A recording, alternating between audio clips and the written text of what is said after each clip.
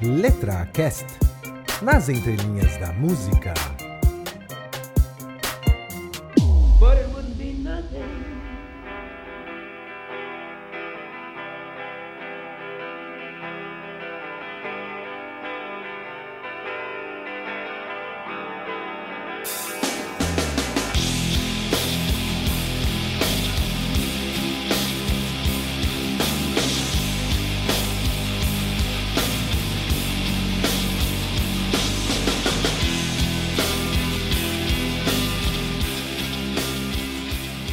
Olá, amantes da música, muito bem-vindos ao LetraCast. Meu nome é Flávio Amâncio e hoje eu vou falar de uma música chamada Zombie, da banda The Cranberries, e que, como já deve ter percebido, significa zumbi em português. Mas afinal, de que tipo de zumbi eles estão falando nessa música? Não são zumbis que arrancam o cérebro e correm atrás de você na rua, mas é um zumbi que tá ligado com a história violenta da Irlanda no século XX. E isso tudo tem a ver com fanatismo religioso, político e tudo que cercou o universo que deu criação a este grande sucesso da banda The Cranberries. Antes de começar, eu gostaria de dar alguns recadinhos. Primeiramente, eu gostaria de mandar um grande abraço para os ouvintes Samantha Gaspar, pro Fábio Beraldo e o amigo do Fábio Beraldo que chama Márcio, o Alan Silva e o John Reis. Muito obrigado pelas mensagens de vocês, pelo incentivo do LetraCast aqui e obrigado principalmente pelas sugestões de música de você. Eu vou colocar aqui na lista, analisar as letras que vocês mandaram e com certeza num futuro programa estará aqui. Muito obrigado por ouvir e de novo obrigado por seu e-mail. E se você tem alguma ideia, sugestões, críticas, xingamentos, mande para contato@letracast.com.br ou escreva pra gente no Facebook ou no Twitter. Então vamos agora cair nas entrelinhas de Zombie do Cranberries e entender o que foi essa história sangrenta que criou este mega hit.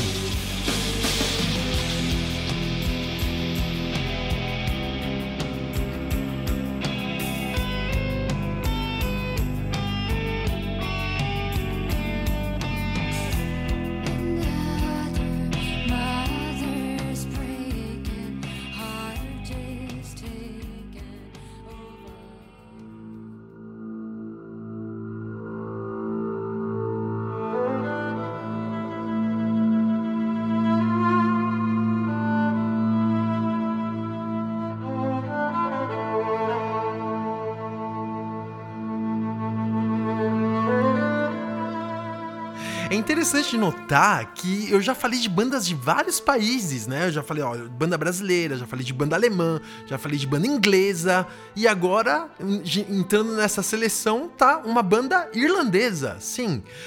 E por isso eu tô colocando essa linda música de folclore irlandesa pra falar um pouco da história do The Cranberries e falar como é que eles chegaram até o momento da composição da música Zombie, né? Então, pra você ter uma ideia, a banda foi criada no ano de 1989, numa cidade chamada Limerick, na Irlanda, que fica no sul da Irlanda, e foi feita por dois irmãos, um chamado o Noah Hogan, que ele é o guitarrista, e o Mike Hogan, que é o baixista da banda. Na verdade, o nome da banda, o nome original era The Cranberries Saw Us, que é um nome merda, mas tudo bem. E eles estavam procurando, logo nesse comecinho, uma cantora. Eles não queriam um cara pra cantar, eles queriam uma garota pra cantar. E aí, por isso, eles fizeram várias audições. Entre uma das garotas que foi fazer essa audição, existia uma menina chamada Dolores O'Riordan. Ela não foi contratada logo de cara, mas eles pediram pra ela retornar porque eles curtiram a voz dela, né? Então eles falaram assim, faz o seguinte, volta, compõe alguma coisa, volta e a gente faz mais um teste com você. E ela voltou porque ela era compositora. Então ela voltou com 2 mega hits, que eu vou até colocar depois pra vocês. Um chamado Linger e outro chamado Dreams. E os caras ouviram e falaram, caraca, contrataram ela na hora. Então, o que eles fizeram? Pegaram, juntaram lá mais um baterista e tal e gravaram uma demo caseira mesmo, né? Fizeram como se estivesse aqui no estúdio, até no meu estúdio que eu tô fazendo o programa pra vocês, fizeram uma demo e venderam 300 cópias, 300 cópias, mas foram 300 cópias que eles venderam. E nesse momento eles mudaram o nome só pra The Cranberries, que ficou bem melhor mesmo, né? Aliás, você sabe o que é um cranberry? Isso não, até onde eu sei não tem no Brasil, porque é uma frutinha vermelha, pequenininha, que tem muito na Europa, e em português chama-se mirtilo vermelho ou oxicoco, cara.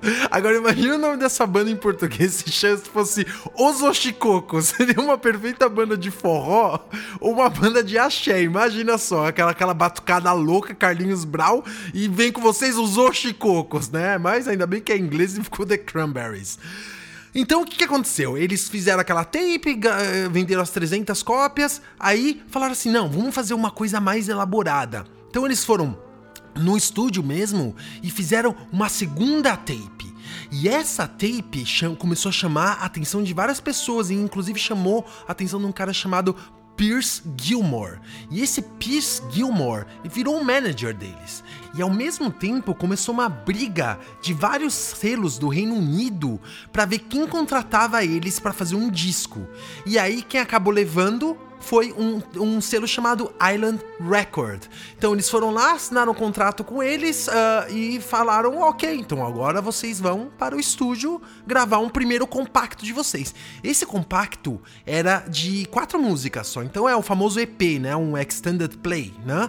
E chamava Uncertain, e não deu muito certo, cara. Não deu certo, que eles brigaram pra caramba com o manager deles lá, o Pierce Gilmore. Brigaram pra caramba, falaram, você é um bosta que não sei o que, olha a porcaria que ficou. E as 5.000 cópias que eles fizeram não fez sucesso nenhum.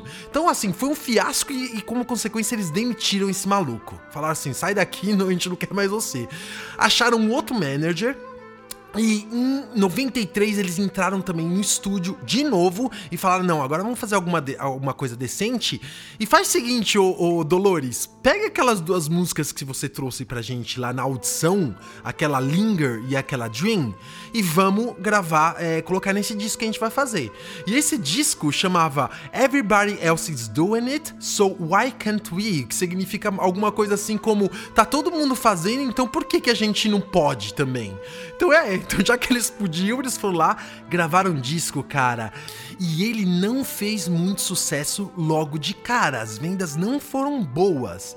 Mas quem surgiu no caminho deles pra estourar a banda de vez? A MTV. O que a MTV fez? Eles pegaram o clipe da música Linger, que é essa aqui.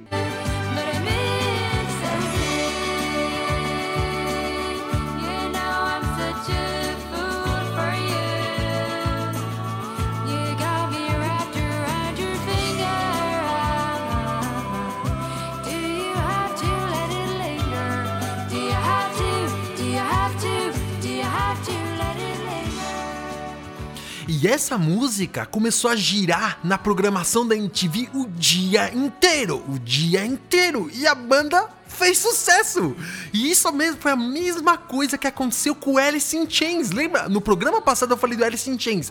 Eles também tinham lançado um disco, Facelift, que não tinha feito tanto sucesso, mas o dia que a MTV colocou na programação deles pra rodar uma música chamada Man in the Box dele, eles alcançaram um sucesso muito, muito forte. Então isso mostra a força que a MTV tinha na época, é uma força absurda. Então, o que aconteceu? Então eles colocaram essa Linger e colocaram a Dreams pra tocar, e a banda estourou de vez. Tanto é, olha que interessante isso, eles lançaram o single da Linger e ela alcançou o número 73 nos charts no Reino Unido. Quando eles relançaram um ano depois, porque ela estourou na MTV essa música, ela pulou pro número 14, ou seja, ela ganhou quase 60 posições nos charts por causa da MTV. Então realmente a MTV acaba não sendo morta mesmo pela modernidade, por YouTube e tudo, mas na época realmente ela era decisiva pra fama de um artista. A música Dreams, que é essa aqui,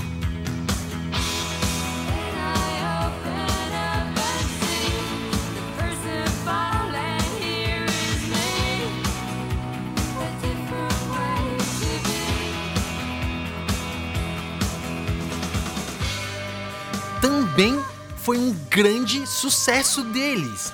E acabou rendendo o quê? O convite já direto para um segundo álbum. Então eles lançaram em 93 esse primeiro álbum. Já em 94 eles lançaram um segundo álbum chamado No Need to Argue, que seria mais ou menos assim, não há necessidade para discussão, ou sem necessidade de briga.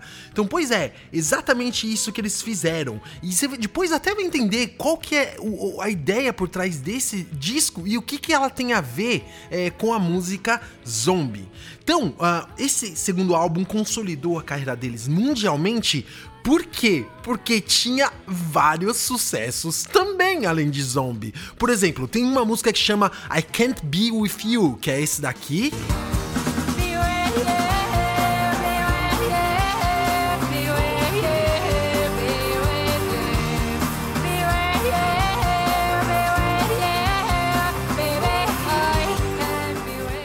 Além de um outro mega sucesso da carreira deles chamado Ode to My Family.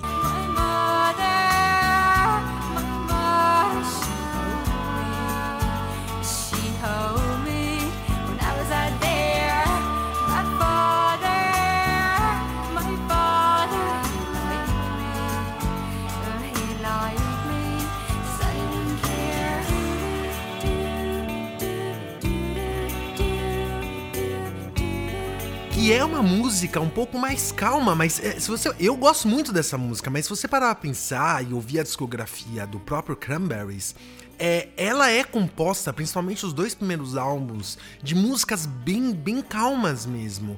E você pode até ver um pouco de influência de música folclórica celta nas composições deles. Então, assim, é uma musiquinha mais calma, mas essa Ode to My Family é realmente uma música muito boa e realmente marcou a carreira deles. E aí veio também junto nesse álbum Zombie.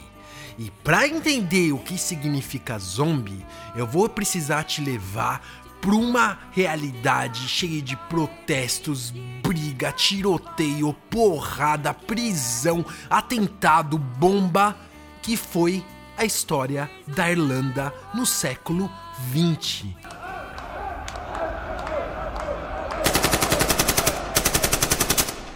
A história entre a Inglaterra e a Irlanda, na verdade, ela é bem complexa, se você parar para olhar o século XX. É uma rede de intrigas, briga por poder e muito crime existente por parte das duas nações. Eu não vou tentar ir muito a fundo, apesar de já ter percebido que eu gosto bastante de história, mas eu separei alguns fatos aqui para que a gente consiga entender a composição zombie, né? E dentro desses fatos, você sempre vai ouvir um nome chamado IRA. O que é o IRA? Não é aquela banda brasileira dos anos 80, mas sim é o Exército Republicano Irlandês. O Exército Republicano Irlandês, o IRA, ele foi criado no ano de 1922. E ele, na verdade, era um grupo paramilitar. Significa o quê? Era gente que protestava, mas só não tinham disposição de protestar. Eles tinham disposição de pegar em arma e fazer acontecer da forma violenta. Então, o que tem o IRA a ver com tudo isso? Tem a ver que o IRA, ele pregava, só para você entender, a separação da Irlanda do Norte do Reino Unido. A Inglaterra tomou tudo ali. Então, quando você fala Reino Unido, significa Inglaterra, País de Gales, Escócia e Irlanda do Norte. Então, eles sempre quiseram independência da Irlanda. E por isso começou muita briga, já logo depois da Segunda Guerra Mundial. Mas eu vou pular por um período um período um pouco mais à frente, que é em 1968, 69.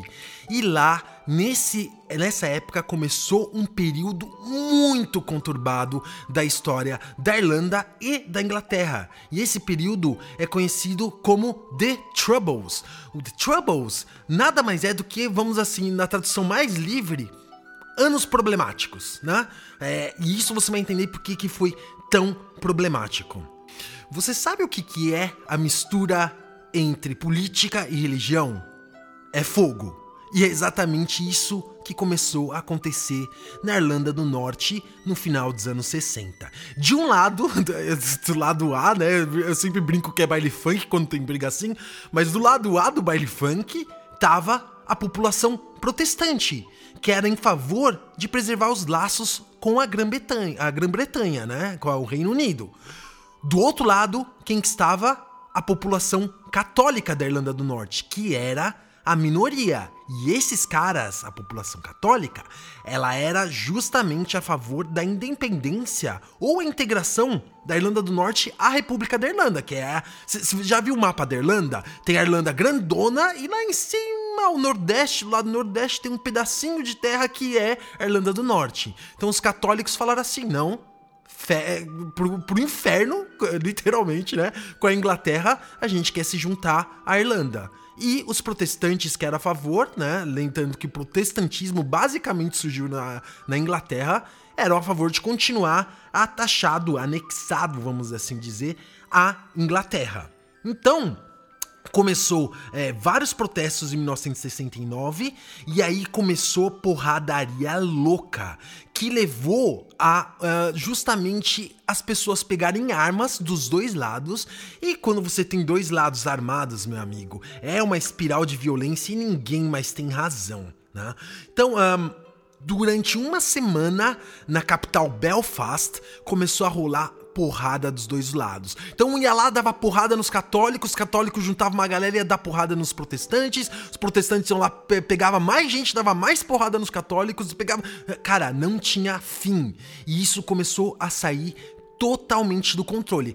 Pra você ter noção, vários grupos de amigos se dividiram, eram amigos, e se dividiram do dia pra noite praticamente, quando começou a tensão étnico-religiosa, política dos dois lados. Isso, eu preciso até comentar um filme que com muita propriedade abordou isso e tem tudo a ver com música também. Chama Good Vibrations. É um filme que retrata tudo que estava acontecendo em Belfast nessa época. Era inclusive visto da perspectiva de um cara chamado Terry Hurley, que ele foi o criador da cena punk rock, olha isso, punk rock em Belfast nessa época. E isso ele comenta, mostra ele no começo do filme, com um grupo de amigos, todo mundo no bar bebendo, tal, não sei o que. Aí houve um vidro, um copo quebrando no chão, e aí fica tudo escuro, e quando volta a mesma imagem, aquele mesmo grupo de amigos que estavam juntos mostra de dois lados os católicos e do outro lado os protestantes, um apontando pro outro, gritando, xingando, quase saindo na mão, e que foi justamente de uma forma, vamos dizer assim, bem didática, mostrando o que aconteceu com a Irlanda nessa época. E voltando ao IRA, o IRA, nessa época, na briga toda que se tem, você tem que imaginar, o IRA era lá de 22. E o que aconteceu? Ele se partiu em dois. O IRA passou a ser o Exército Republicano Irlandês Oficial, que era o OIRA, e a outra parte, que era a mais radical, virou o Exército Republicano Irlandês Provisório. Sem sacanagem, em inglês chama-se PIRA. Aí os caras piraram mesmo, porque eles começaram, inclusive, a brigar, não só começaram a atacar os ingleses e aos simpatizantes dos ingleses na Irlanda do Norte, mas sim também começaram a brigar entre eles. Então, só pra você entender a diferença entre o OIRA, que era, vamos chamar de oficial, e o PIRA, que era o provisório, era que o OIRA, ele era marxista, os oficiais eles eram marxistas e eles lutavam para criar uma frente unida com outros vários grupos comunistas irlandeses. E isso dava, lógico, a alcunha deles, a galera chamava eles do que? De IRA Vermelho, né? Então, o IRA, esse IRA Vermelho, o OIRA, ele no começo ele era muito agressivo, mas a partir de 72 eles acabaram adotando uma estratégia mais de contenção, de defesa da população irlandesa, né? E acabou quase que indo desaparecendo, tanto que depois o Pira, né, os provisórios, chamaram esses, os comunistas, assim, vamos dizer, de grupo B, né? E eles causaram o menor das violências, assim, das atrocidades que se viram nos anos depois, logo no início do Troubles, né? Já o Pira, meu amigo, esses malucos, eles eram sangue nos olhos. E eles fizeram exatamente o contrário do que o Oira fez. Eles, no começo, eles eram mais de contenção, eles eram mais pra defesa, cara. E aí, em 72, aconteceu um fato que mudou a atitude deles frente aos ingleses.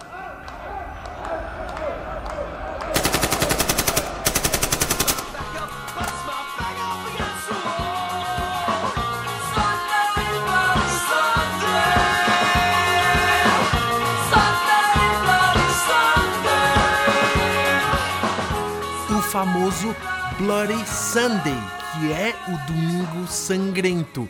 Isso mesmo, querido ouvinte, a música Sunday Bloody Sunday do U2, que é também irlandesa, uma banda irlandesa, refere-se justamente a essa data de 1972, dia 30 de janeiro de 72, que foi marcado por um protesto muito sangrento. Eu não vou entrar em detalhes tanto agora, porque um dia eu vou falar da música Sunday Bloody Sunday aqui no LetraCast e vou explicar os detalhes, mas basicamente para que você entender, nesse dia tinha uma galera católica marchando pela independência da Irlanda do Norte, mano, e do nada os soldados ingleses começaram a atirar nessa galera, e eles estavam desarmados, isso que é o pior, e mataram 14 pessoas. O pior de tudo, o que causou muita comoção na época, é um puta estresse que fez com que o IRA depois mudasse a postura deles, foi que os soldados britânicos atiraram em pessoas que estavam fugindo deles, atiraram pelas costas, cara,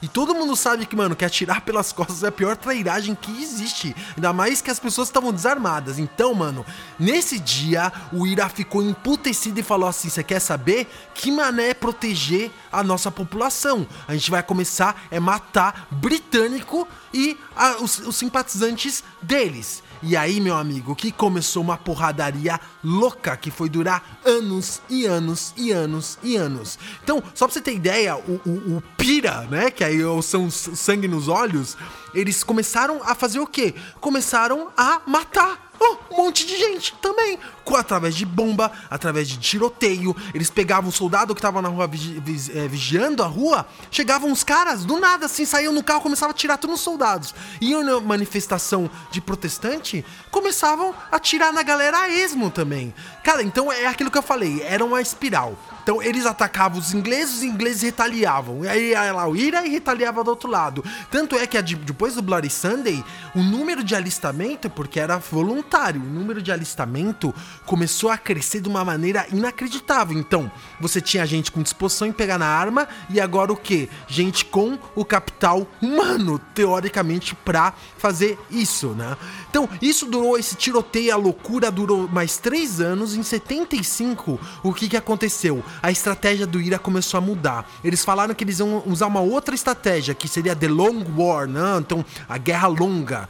Que eles viram que, na verdade, o ideal seria conduzir uma guerra contra o Império Britânico de qual forma? Não através de armas, e sim através de ativismo político, através de um partido chamado Sinn Féin. E esse partido Sinn Féin, hoje ele é mainstream, ele não é underground. Hoje ele ocupa várias cadeiras na política irlandesa. Então, o que eles fizeram? Eles falaram assim: vamos começar a colocar gente no poder político para que as pessoas que estejam no poder político comecem a fazer exatamente o que nós queremos, e não começar a matar um monte de gente, criar retaliação de lado e retaliação de outro. Porém, é necessário dizer, isso não acabou com as atividades armadas dos dois lados. Pelo contrário, isso continuou. E aí a gente tá começando a chegar na música zombie.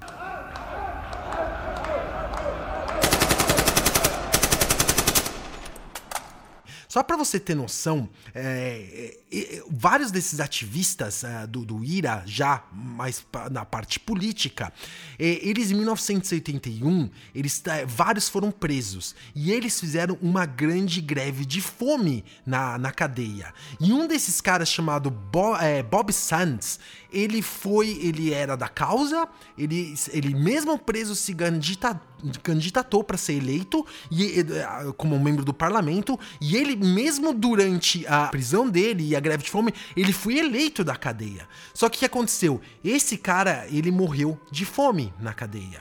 E aí, mano, isso mostrou a força que tinha não só o IRA, mas também toda a população católica na Irlanda, porque 100 mil pessoas foram no enterro desse Bob Sands. Mano, em 88 aconteceu um caso de arrepiar o cabelo. Só pra você ter noção, olha só como tava o nível de violência dos dois lados. Tava rolando um enterro de alguns membros do IRA que foram mortos, né? E durante esse enterro apareceu um maluco e começou a atirar em todo mundo e jogar granada. Isso mesmo, cara, jogar granada na galera num cemitério. Isso daí foi filmado, cara. Tem imagens, eu vou colocar no post aqui desse episódio no LetraCast, porque você tem que ver o nível de loucura. Tá todo mundo lá, tá não sei o que, de repente você ouve uma granada explodindo, outra granada explodindo, e o maluco atirando, e os caras filmando ele fugindo e atirando, e todo mundo correndo atrás, que imagina, todo mundo irado, literalmente irado, né, a galera que tava lá, começou a correr atrás dele e cataram esse cara. Pois bem, esse maluco matou 3 pessoas. Ele era lá da galera simpatizante da Inglaterra. Durante o enterro dessas 3 pessoas, 3 dias depois, o que aconteceu? Aconteceu um fato, mano, que chocou também o mundo. 2 soldados chamados David Howes e Derek Wood, que eram soldados ingleses, eles estavam à paisana e acompanhando o cemitério, o enterro dessa galera que foi morta, lá no cemitério, no funeral.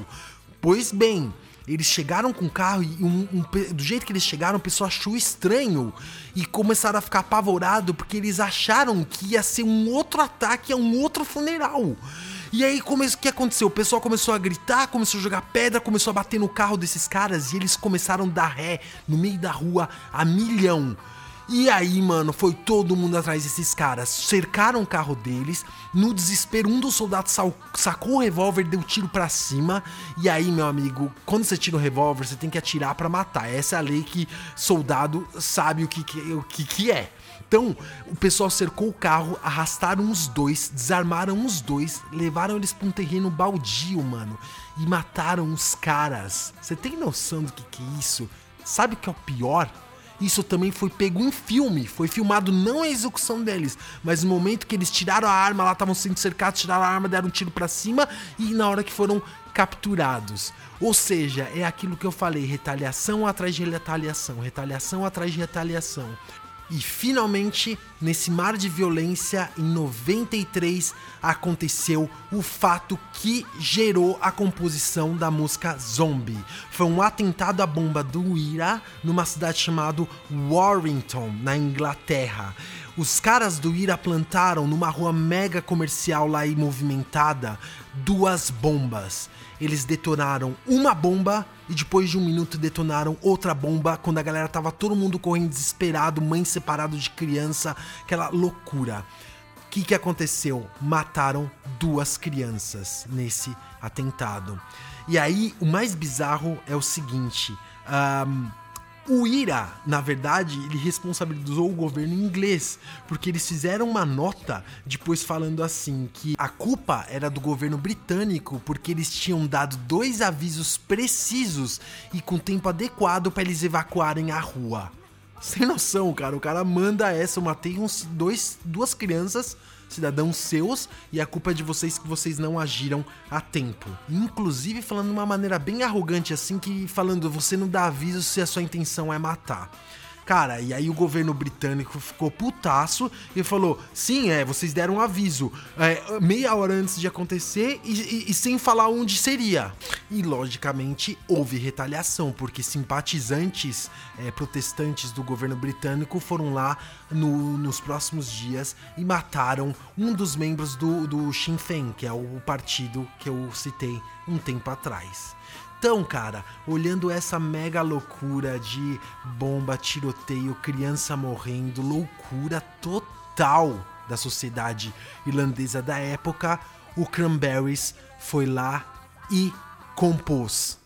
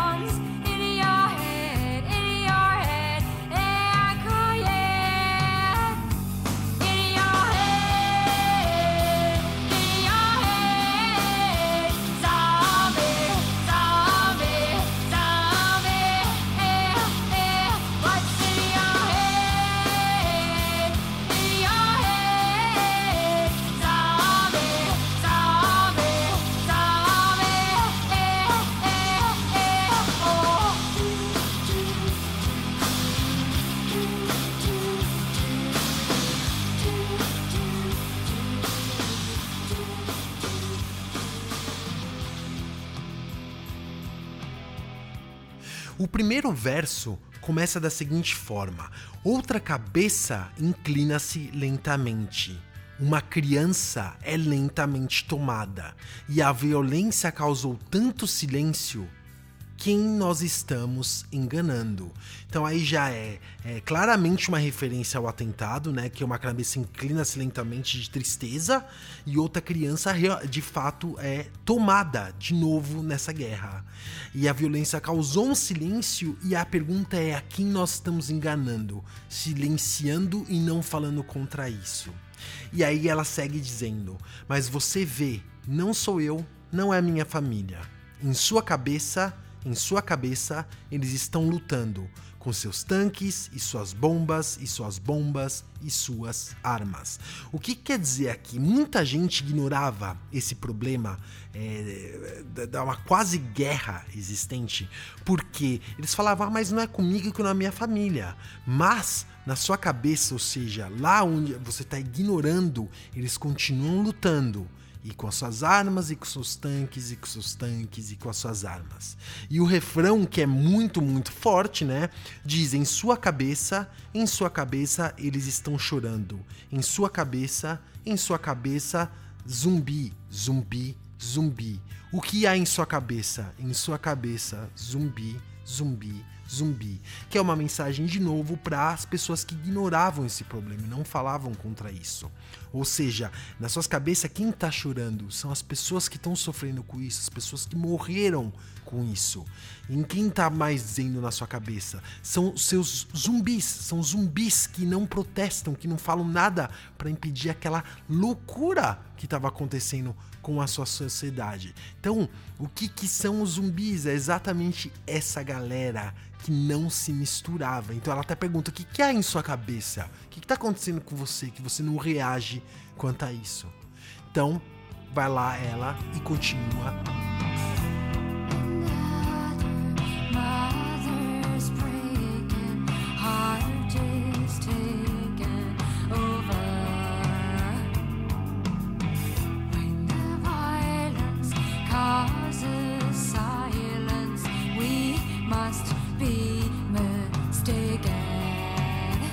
It's the same old deed since 1916.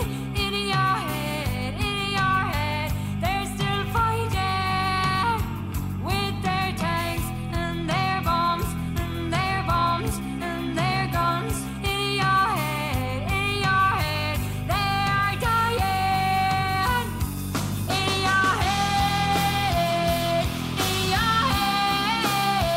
zombie, zombie, zombie. What's in your head? In your head, zombie, zombie, zombie.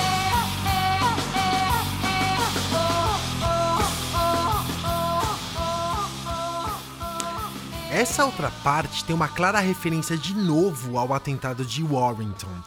Ela começa dizendo: outro coração de mãe machucado está sendo tomado. Quando a violência causa o silêncio, nós devemos estar enganados. Então é uma mãe que chorou, referência às 2 crianças que foram mortas, e dizendo que quando a violência causa um silêncio, realmente há algo de errado, as pessoas devem estar enganadas, porque elas têm que gritar e se levantar contra a violência e não silenciar, porque o silêncio só vai torná-la maior.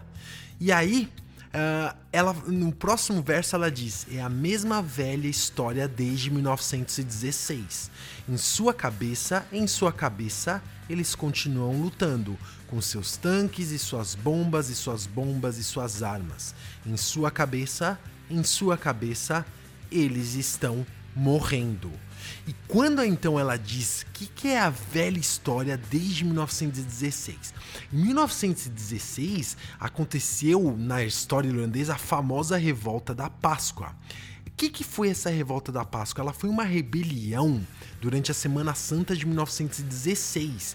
E o que foi? Os militantes republicanos irlandeses, eles tentaram ganhar na força a independência do Reino Unido. Então eles foram lá na rua, marcharam lá, fizeram uma mega revolta e declararam simplesmente a independência da Irlanda. Assim, simplesmente assim. Lógico que não rolou, porque uma semana depois o exército britânico suprimiu com brutalidade a revolta, inclusive condenou e executou todos os líderes da revolta. E isso foi então um pouquinho antes da criação do IRA, que eu falei lá no começo, que foi em 1922. Então quando ela fala que essa mesma história desde 1916 é a briga pelo poder que existia, a briga pela independência que parecia não ter um fim nunca, né? Então ela continua aqui em sua cabeça, eles continuam lutando com seus tanques, suas bombas e suas armas. Em sua cabeça, eles estão morrendo. Cara, muita morte mesmo aconteceu por causa desses mega estresse que rolou entre os dois países, né?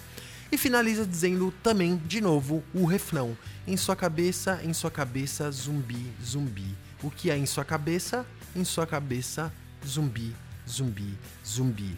Então, toda referência do zumbi é sempre a quem nunca agiu para que a violência parasse de vez na Irlanda, né?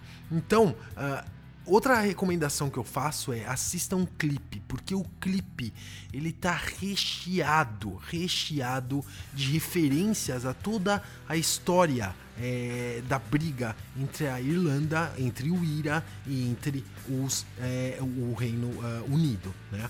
Só pra você ter uma ideia, algumas das referências que aparecem lá, aquele Bob Sands que eu falei lá no começo, que ele morreu de fome, né, na cadeia quando ele foi eleito, o nome dele aparece com uma lista de vários outros nomes, tipo Francis Hughes e outros caras que também foram importantes para a história da Irlanda em geral, né?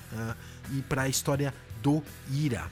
Outra referência que aparece também é justamente aqueles 2 soldados que eu falei que foram assassinados lá durante o funeral em 1988.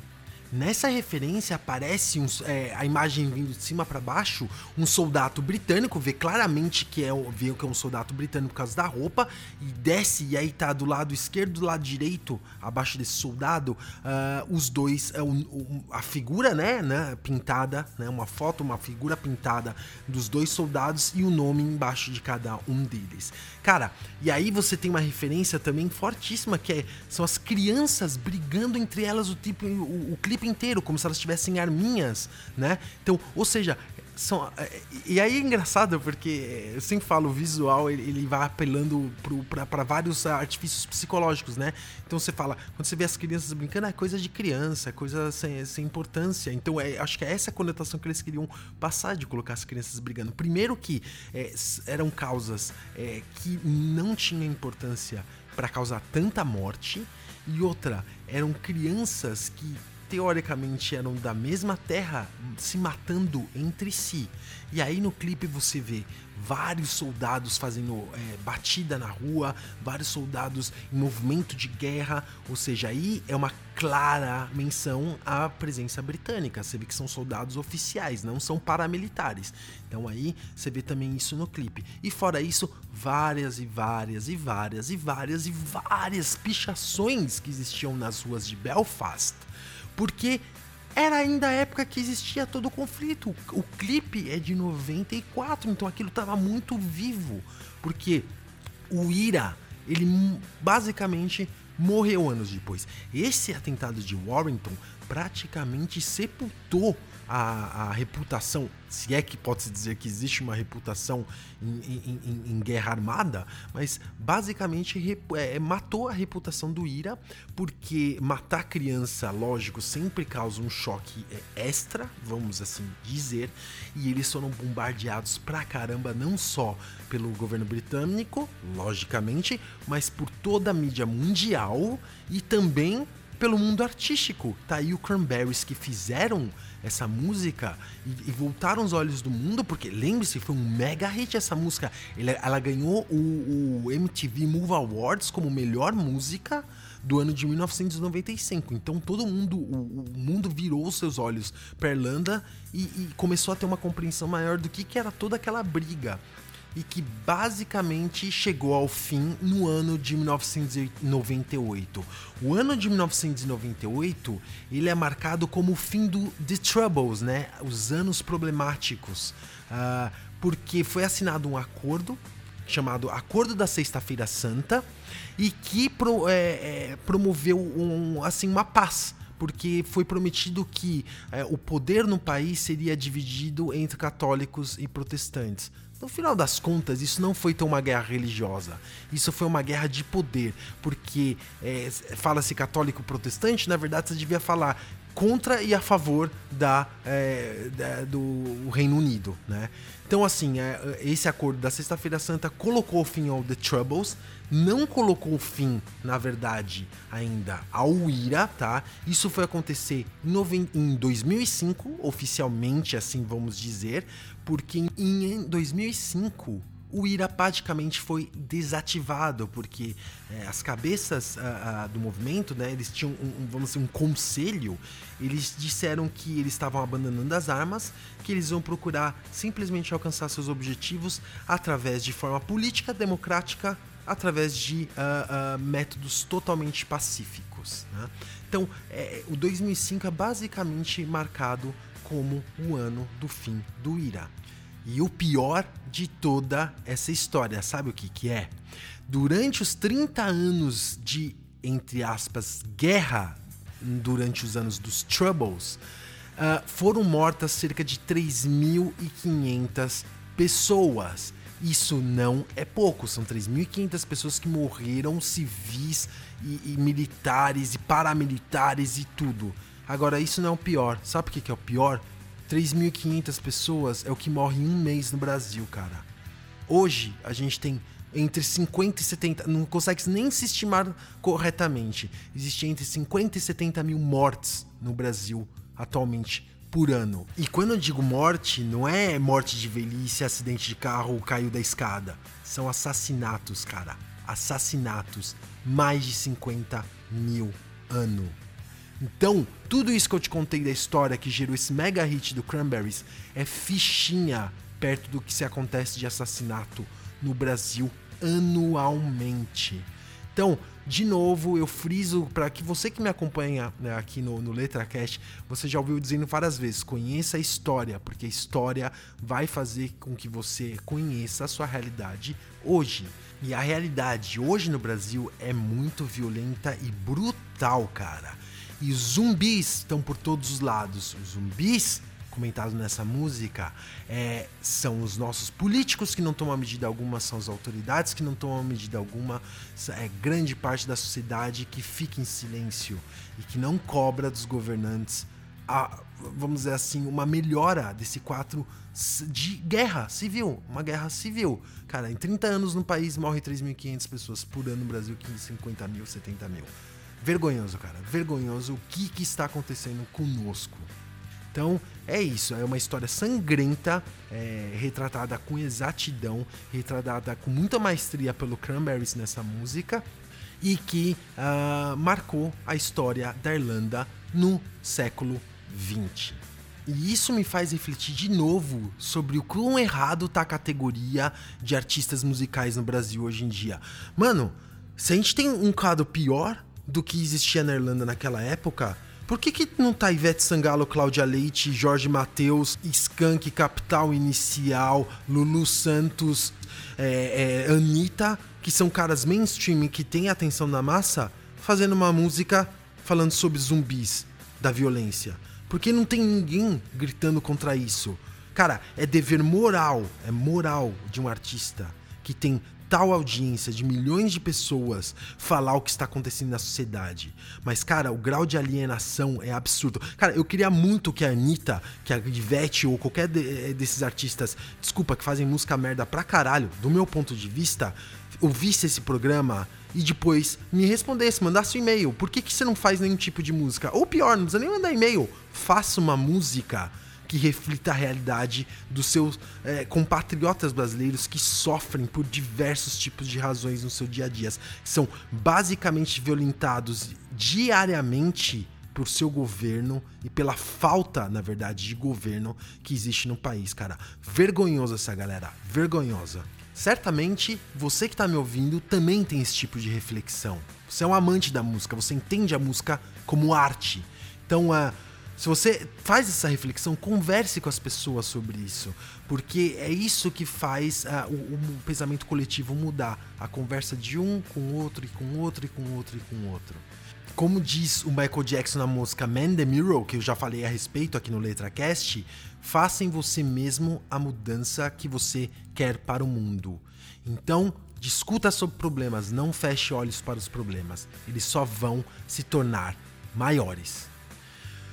Eu sempre venho com essas revoltas no final dos programas, principalmente em músicas de cunho político, porque é isso, pessoal. Temos problemas sim. Então, obrigado de novo por sua audiência. Fico muito, muito, muito feliz mesmo que você está ouvindo aqui o LetraCast. Para mim é um prazer investir todo o tempo, mais um LetraCast que eu falei pra caramba, ainda mais de vários fatos históricos, mas é um prazer mesmo para mim ler as entrelinhas da música. E entre as entrelinhas sempre tem boas histórias por trás. E se você tem alguma dica, algumas sugestões, críticas, é só escrever para mim através do contato@letracast.com.br ou mandar uma mensagem no Facebook ou no Twitter. Para mim será realmente um grande prazer entrar em contato contigo. É isso aí. Fiquem muito bem e até a próxima letra.